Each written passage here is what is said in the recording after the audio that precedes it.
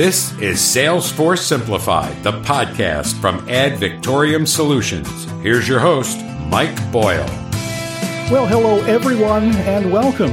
Today we'll be talking with Ali Davachi, who is the CEO of RealWear, and we're going to be talking about digital transformations and how to make yours a success.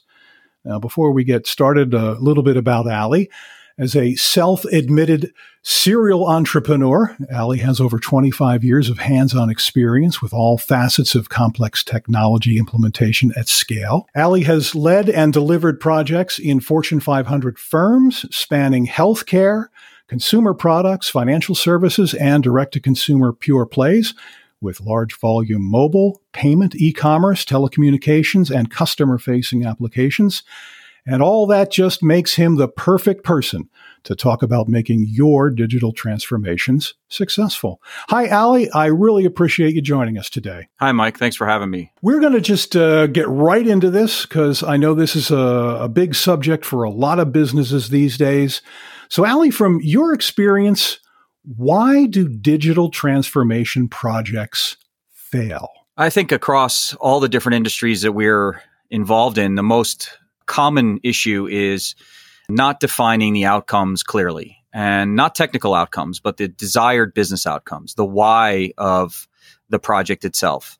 You can pretty much draw a line from each of those failures to the lack of that clear understanding. If you have that outcome clearly defined and you're communicating that throughout your organization, then digital transformation or transformation of any kind, frankly, becomes far easier to implement and continue to use on a day-to-day basis. So when do you think that a business should consider a system upgrade or a digital transformation project? So that's a great question, Mike, because I feel that system upgrade and digital transformation are really not the same thing in many cases. I think you can actually execute a successful digital transformation without a system upgrade. But that all depends on what your outcomes are and what your total goals are to serve your customer base.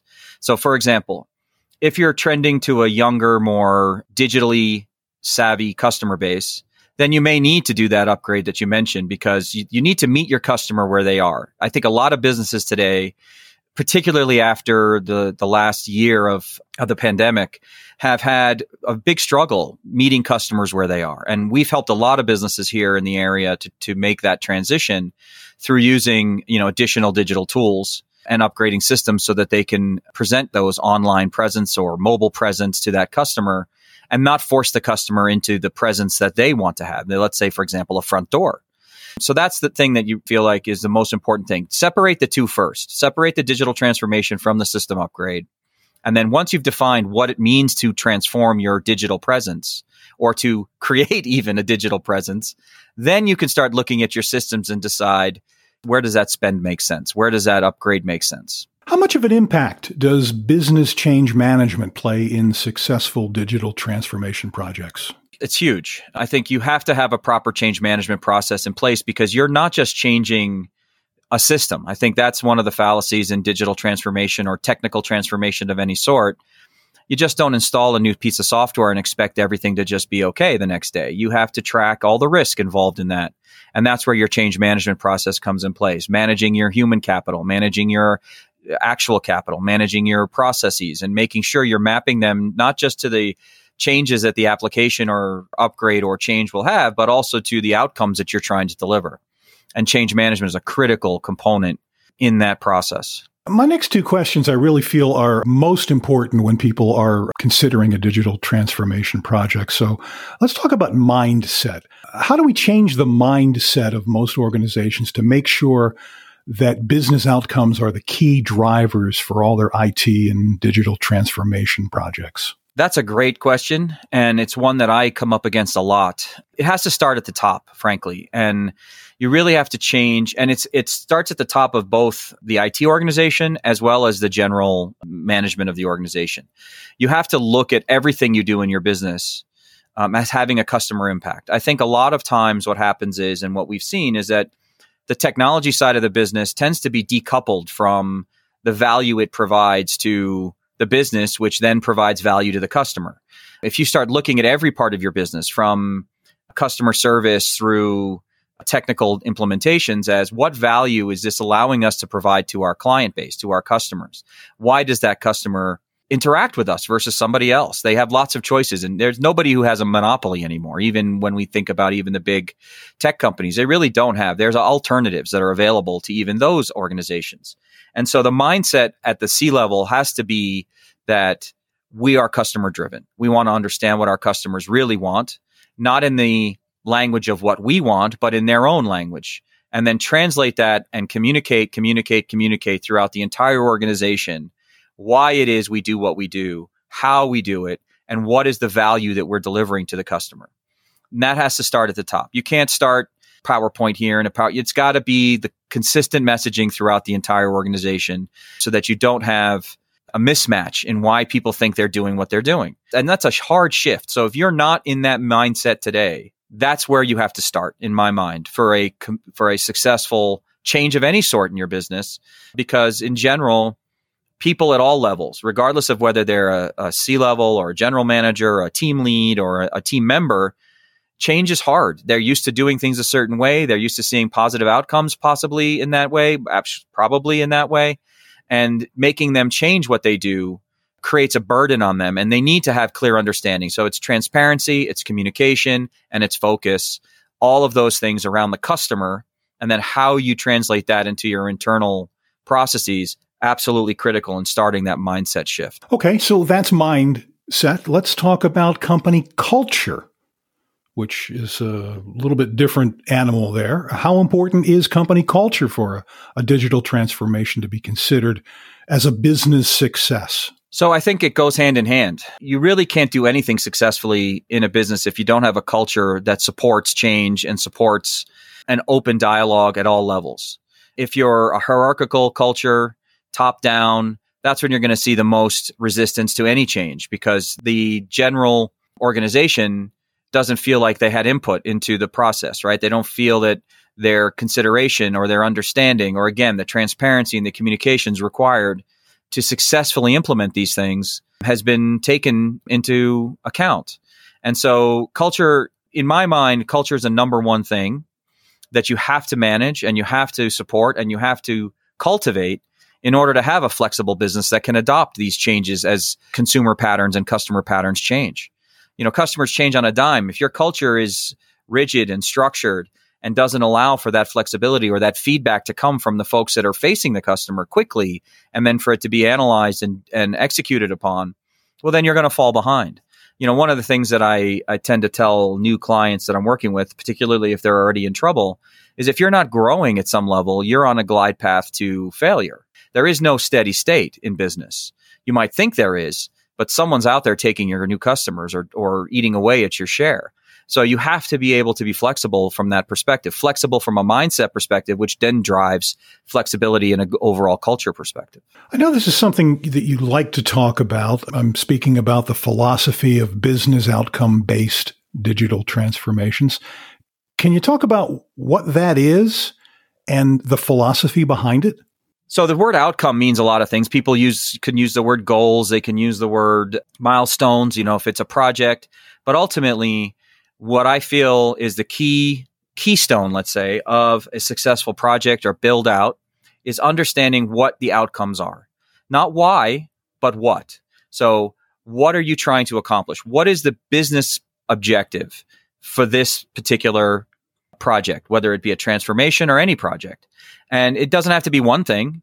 It could be several things that you're trying to accomplish, but focusing on that outcome and then mapping your outcome to your customers' desired outcomes is a very critical piece of the puzzle. Because if you build a project to do, let's say, improve productivity, okay, that's pretty typical what consultants will come in and say you need to do. Well, why? I mean, what is the benefit of that? You know, what can you do more for the customer? Are you driving more value to the customer by doing that? Are you giving them less risk by doing that?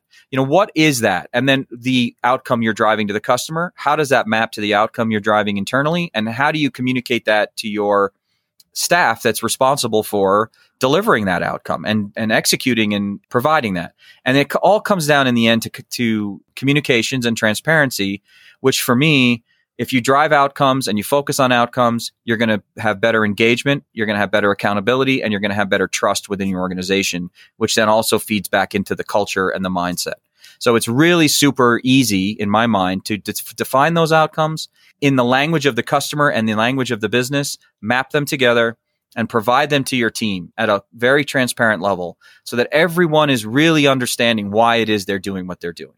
There's no ambiguity.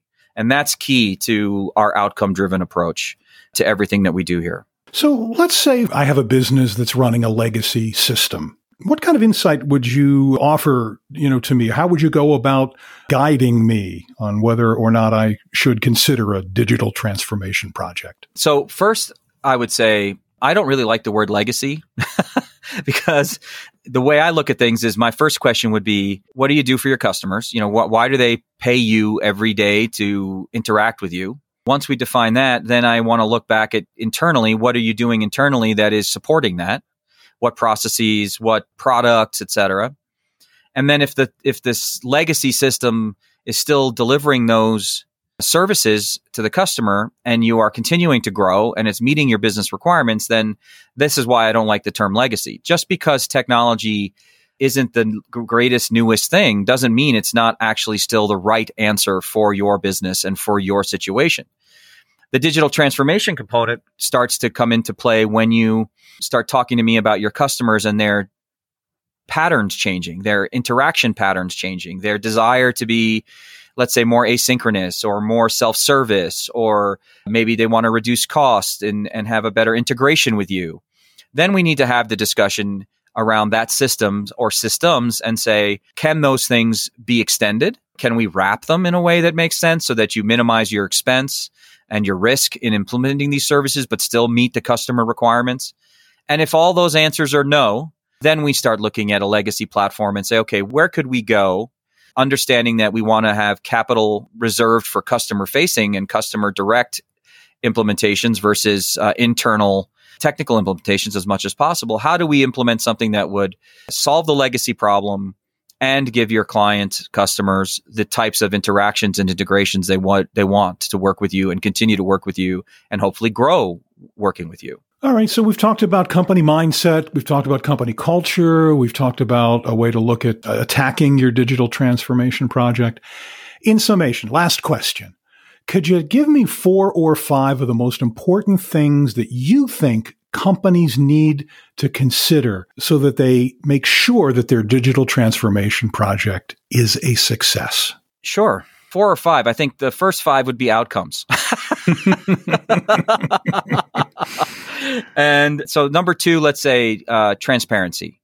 Be completely transparent, both internally and externally. Communicate with your customers, let them know what you're doing, why you're doing it. Let the internal folks know what they're doing, why you're doing it. Clear communications around all the steps that are going to be required, all the changes that are going to be required. Like you mentioned, change management. It's really critical that everyone understands as the project starts that they're going to have an impact. It shouldn't be a surprise 3 months down that some department is now impacted. You should really think through all of those things ahead of time through your change management process. Risk, really, really focus on risk. What are the areas where even if you have a successful implementation and everything goes well on the technical side, where are the risk factors? Where's the human risk factors? Training, adoption, convincing people that it's the right choice to move forward. And the last one I would say is start easy. Don't try to solve the big problems first. Start with the easy problems, the low-hanging fruit, as people say, because you start to build that trust. You'll get more goodwill when they see positive outcomes from the project, and then you can gain momentum there. And that momentum will serve you when you hit some rough spots. It'll help you get through those rough spots, which you'll inevitably have. So look for the smaller bits that you can go after that can give some benefit to the clients, give some benefit to your internal teams, and then go after the bigger items in your transformation. That's a really important piece, I think, to grow that trust. Couldn't agree more. Ali, this has really been informative, and I want to thank you for joining us today and sharing all this expertise about making digital transformation projects a success. Thanks. Thanks, Mike. And if you would like to learn more about Ali's company, RealWare, just visit RealWare, RealWare.com. advictorium.com. You know, Advictorium has some great free resources about digital transformation, and I'll put some links to those resources in this show's notes, so be looking for that. And lastly, if this is the first time you're listening to our Advictorium Salesforce Simplified podcast and you like what you heard, make sure you follow us. We're on all of the podcast channels, and we're also now on YouTube as well. Just search for Advictorium Solutions. I'm Mike Boyle from Advictorium. Thank you for joining us for this Salesforce Simplified podcast. Our next episode is just around the corner. You've been listening to Salesforce Simplified, the podcast from Advictorium Solutions.